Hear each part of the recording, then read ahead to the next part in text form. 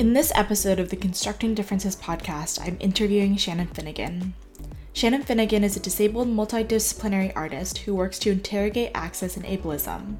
Finnegan practices artistic intervention such as the Anti-Stairs Lounge to protest inaccessible sites and to advocate for spaces of rest. Finnegan's work has been featured at the Banff Center, the High Line, Tallinn Art Hall, Nook Gallery, and many more. Thank you, Shannon, for being here with me today. Would you like to begin by telling me a little bit about yourself and your work? My name is Shannon Finnegan. I use they, them pronouns. I think of myself primarily as an artist. I'm disabled. Over the past, 8 or so years, my work has centered on disability and both my own embodied experience and also collaboration and thinking about cross-disability solidarity with other disabled collaborators and colleagues and friends. Great. One of the projects that I know you did was the Anti-Stairs Club Lounge at the Vessel, and the Vessel was something that was built pretty recently within the last couple of years, a huge topic of conversation in architecture and also in any other kind of field of study. You talk about ideas of public space, pushing disabled people to be in the public eye, and also this idea of erasure with the design of the vessel. And I know on your website, I think it says, while the vessel does not have an elevator, the elevator is not an equipable means of experience the structure. What do you think is the impact of spatial sequencing for one's experience of space? Can you tell me more what you mean by spatial sequencing? Spatial sequencing, I think, is that process of going through the vessel, for example. Yeah, I think the vessel is confusing because it's different than other built spaces. And I think a lot of times when I'm talking to people about the vessel and its elevator, they're thinking of other buildings where you take an elevator up to a level and then you are able to move around on that level. You can get back on the elevator and move to another level and move around. But the vessel is this series of platforms so each level there are stairs up and down. So I think one way that was really helpful for me in understanding it is that there's 80 platforms and I think 3 of them are accessible via the elevator, but the way that the elevator was running, it was actually only going to 1. So 1 of 80 platforms was accessible. So just thinking about the kind of scale of the space, like 1 of 80 parts of the structure is just extremely limited. And I think the other thing is just, and this is something that Kevin Gotkin's research helped me understand, which is just like the narrative around the vessel. Like when all of the kind of materials, the way Thomas Heatherwick was talking about it, is about this idea of climbing. I in preparation for that project, spent a lot of time like looking at promotional materials and their website. And, it's framed as like, they were saying things like, come climb with us, or calling it New York staircase. Like the emphasis is clearly on the climbing aspect of it. It wasn't like they were like, oh, come enjoy a view or something like that, which would maybe say like, there's multiple ways to reach it, but that's the kind of center of the experience. So I think that was part of what I was thinking about in terms of the elevator in that space.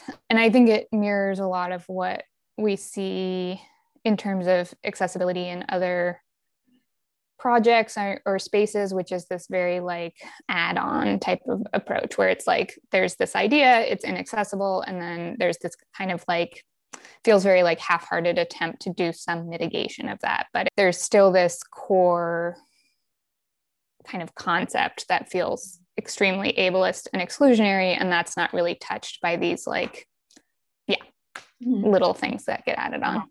Yeah, I agree. The ADA like compliance idea in design washes away a lot of concerns of accessibility when it's more of a compliance approach rather than initial thought in design.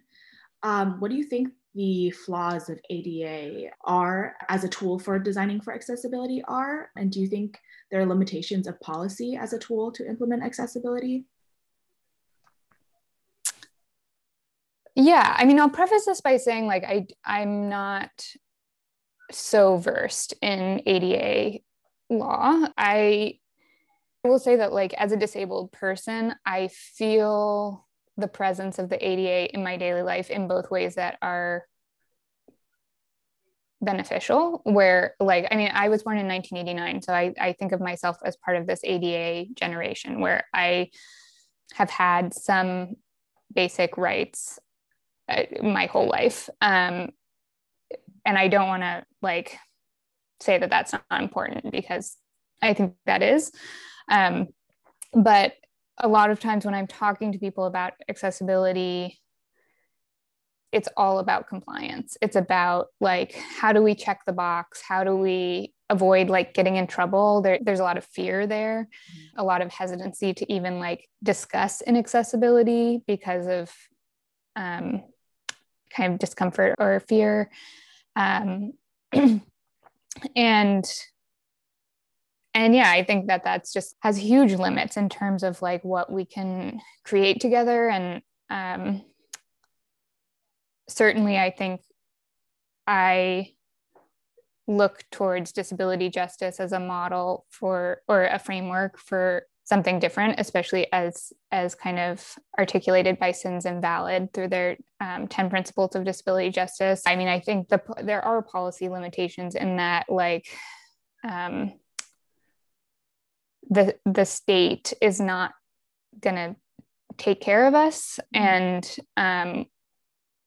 building interdependent relationships and ways of creating access. And I think a lot of people who, like I've heard Dustin Gibson, who speaks a lot about disability justice, talk about this, of not saying disability justice is not saying about like a disability rights model is bad or wrong. It's about kind of building and expanding and doing more and making the world work better for more disabled people. Mm-hmm. Yeah, I completely agree. And I think that's really interesting. Another project of yours that I think my favorite one is Do You Want Us Here or Not? I'm fascinated by the photos, and I think that they're just very appealing to me, and I think they're really thought-provoking ideas. And I think that was the main inspiration. And I'm wondering, what kind of dialogue or reactions and responses did you receive from this exhibition? Yeah, so I'll talk a little bit about the project first. That project really came out of, I mean, I have a physical disability, so, and it affects my walking and my movement. So I'm like really kind of looking for places to sit as I'm moving through the world. And as an artist, I'm like often going to museums or galleries, like excited to see art and other artists' work. And I was just noticing like, wow, there's really not a lot of seating around here, or a lot of times it's kind of like tucked away, like there's a bench over by the bathroom or something like that. And I was doing some research to try to understand why that was, like talking to people I know who work in museums especially, and was hearing from some people that a lot of times it was curatorial, that curators are kind of like conceptualizing an exhibition, and this idea of like sight line. So like, okay, you're going to turn here and you're going to see this artwork, and really like an imagining of an exhibition space without seating or places to rest. And so I was like, well, one way to get around that is to make the seating the artwork. And so the project's taken some different forms, but mostly kind of benches that have this text on it that says things like, this exhibition has asked me to stand for too long, sit if you agree. Or some of them are more open-ended that just say things like, I'd rather be sitting, sit if you agree, or sitting feels good right now, sit if you agree. And yeah, I mean, I think the title "Do You Want Us Here or Not" comes from this idea that like a lot of times when I'm talking to arts organizations or things like that, there is this like a lot of language about inclusion and being welcoming. And at the same time, this thing that feels like so basic and baseline to me of like having places to sit is not being attended to. So that's where that came from. And a lot of times when I talk to people about the project, I mean, certainly when I talk to other disabled people, a lot of times there's this feeling of like, yes, or kind of resonance, or which is exciting for me when those moments happen. I think when I talk to people who have power in kind of in our decision makers in museums or galleries, like there's some recognition of the need, but I don't always feel like, I still feel like there's this kind of like, okay, we can do a little more, you know, like we can put a couple benches in or something like that. And I've recently been thinking about like, yeah, how that project can like ask for even more, like push it. I've been really dreaming about having a massaging chair in a museum or gallery space, like, or yeah, really thinking about like what like really deluxe like comfort or rest spaces. And yeah, and part of it's also because like when I do see benches in museums, it just feels like so like both like the design of the benches is about not drawing attention to itself, like it's almost trying to be invisible, and also just like the least welcoming bench, you know, it's like often just a straight bench over and with like kind of two legs or kind of supports on the side, no back. Like I haven't figured out how to make cushioning in mine yet, but I would love to see more cushioning and foam and stuff like that, where it's really about like, yeah. And I think there's also even this whole other set of concerns that I've heard other disabled artists and thinkers talk about, which is like needing to lie down in space. Like for me, sitting is important, but even having more space for that feels exciting as something to kind of like move towards. Yeah, that's what I was thinking about, is especially in a gallery museum space, there's so much about display and structure of the display.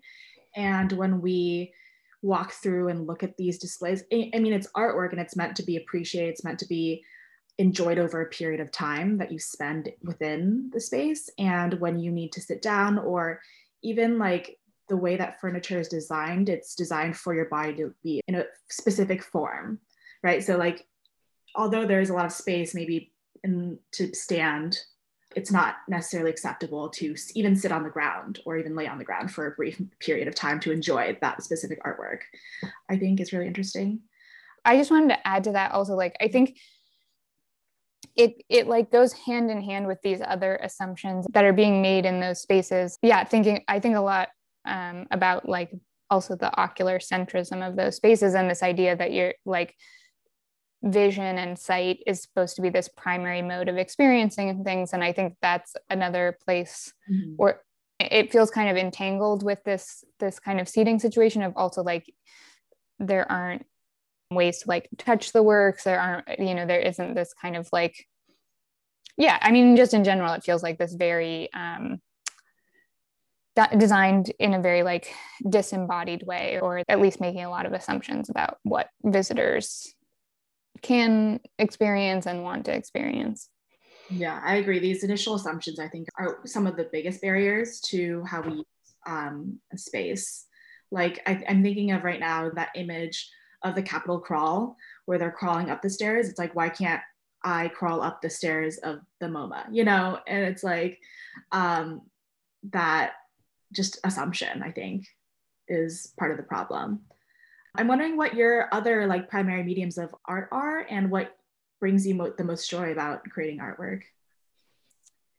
My background is in printmaking and drawing, so that's kind of where I started. And I think drawing still shows up in my practice sometimes. Like those benches have this kind of like handwritten text on them. And yeah, but now I feel like my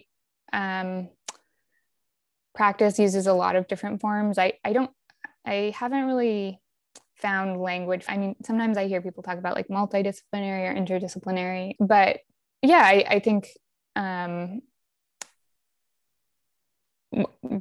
just working in a lot of different ways, like thinking about things like furniture, making furniture, something like Anti-Stairs Club Lounge at the Vessel, which was almost like kind of throwing a party, or this project that I've done more recently about image descriptions that really takes the form of a like workshop and workbook. Our project is a lot of like administrative work in some ways. So yeah, I think it varies a lot depending on the situation. I think I do often work in a project-based way. So like there's a kind of specific space or idea that I want to explore. And I often work in kind of a way that's responsive to a specific site or exhibition opportunity. But yeah, in terms of what brings me the most joy, I think one of the things that brings me a lot of joy is just that through making art about disability, I gotten to know way more disabled people, like especially other disabled artists. And that's something that I felt like was really missing from my life, especially when I was growing up. And yeah, it's just such a pleasure to be part of what I think of as kind of like an ecosystem. I just went to an artist talk with Carolyn Lazard and Constantina Zabatsanos, and they were talking about call and response, or kind of like reverberations between art projects. I just love like learning from disabled artists, feeling my own experience like articulated through the work of others, and responding to that, and yeah, just being connected to that community, or to kind of like my little piece of the disability arts community. Could you talk a little bit more about the communities and the groups and networks that you're a part of? Yeah, I mean, I think it's mostly kind of an informal network. I'm kind of like meeting people through different settings. I mean, one group that we have like a group chat and we continue to like hang out over Zoom right now is my cohort of the art and disability residency organized by Art Beyond Sight. We like met over a year and had 2 exhibition opportunities together. And so that was like a moment where I really got to know those artists' work and be in this kind of like extended dialogue with them. And yeah, I think it kind of I mean, maybe a lot of people feel this way about their work, but a lot of like kind of blurriness between like friends and colleagues and like work events and social events, and in a way that mostly feels nice. Mm-hmm. And you also, in your introduction, touched a little bit on solidarity, and I'm wondering what solidarity means to you and how that is these ideas of solidarity might be incorporated into your work and the way that you approach these communities. Yeah, I mean, I think that's something that cross disability solidarity is one of the 10 principles of disability justice, as articulated by Sins Invalid and other disability justice organizers. I mean, I think just the idea that like, just because my access needs are being met, or like I can participate in something, like that's not enough. You know, I don't want to be the only one. I want to be able to bring my friends and colleagues and collaborators and disabled people I don't know. And, you know, and I think it's an area where I'm always learning. You know, I've heard other people talk about this that we don't necessarily like know each other's access needs or what works for us automatically. So it's a process of like kind of iteration. And I think there's ways that I can see that in my own practice. I mean, certainly around like having visual arts training and trying to rethink my orientation to visual communication and really be more intentional about when and why I'm communicating visually. And if I am like being really proactive about making that accessible or thinking about that accessibility as core to the work. It's something where I often catch myself still like defaulting to thinking visually and things like that. And that's just one example of like many types of things like that. And yeah, so I think of it as something that's like very important to me, something that is similar to what we were talking about compliance. It's like, it's not going to be like, oh, I'm done. I figured that out. It's like a process and constantly changing and evolving. And yeah. Mm-hmm. I agree. I'm someone who also operates very visually based on just my field of study. Everything is me seeing is how I perceive. And something that was brought up to me is like on Zoom, for example, you can get like closed captioning and also other tools that you could also integrate into your work that could be of assistance to other people who don't operate the same way and are less reliant on visuals. And so I thought that was really interesting. And I think that over time and through learning and through listening and through just practice, we can begin to think a little bit more broadly and less, centered on what my needs are and your needs are.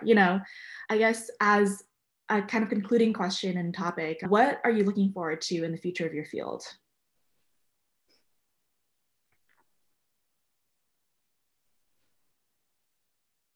Well, I'm really looking forward to that massaging chair.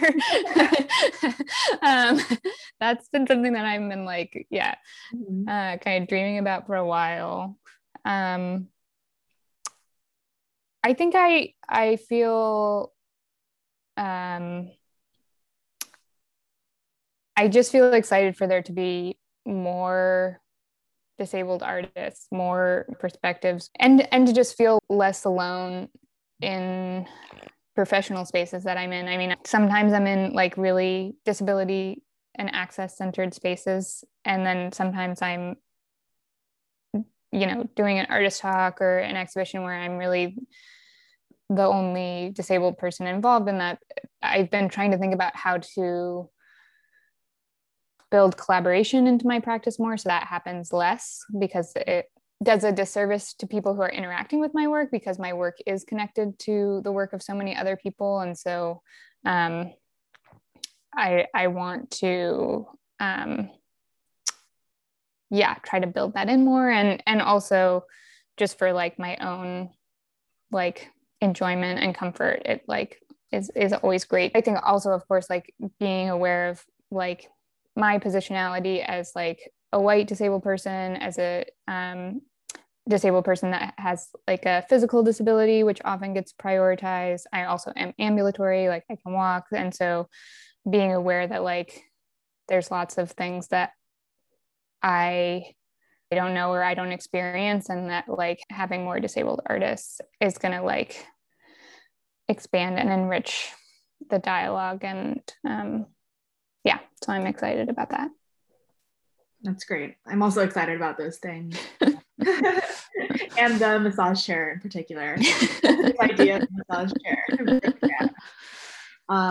Well, thank you so much for your time and your words and your thoughts. I really appreciate your perspective, and I'm really inspired by your work just in general. And so I'm so glad I was able to talk with you. Yeah, thank you so much for having me. And thank you for listening to an episode of the Constructing Differences podcast. To find out more about this project, visit representationsofdifference.com or at representationsofdifference on Instagram. Special thanks to Jan Deirdrich for helping me through the IRB approval process, Dr. Olwan for provoking my thoughts on solidarity, and Professor Lori Brown for being my mentor on this project and so many others. Finally, thank you to all the participants who agreed to speak with me on Zoom throughout the month of April. Your time, words, and thoughts were greatly appreciated.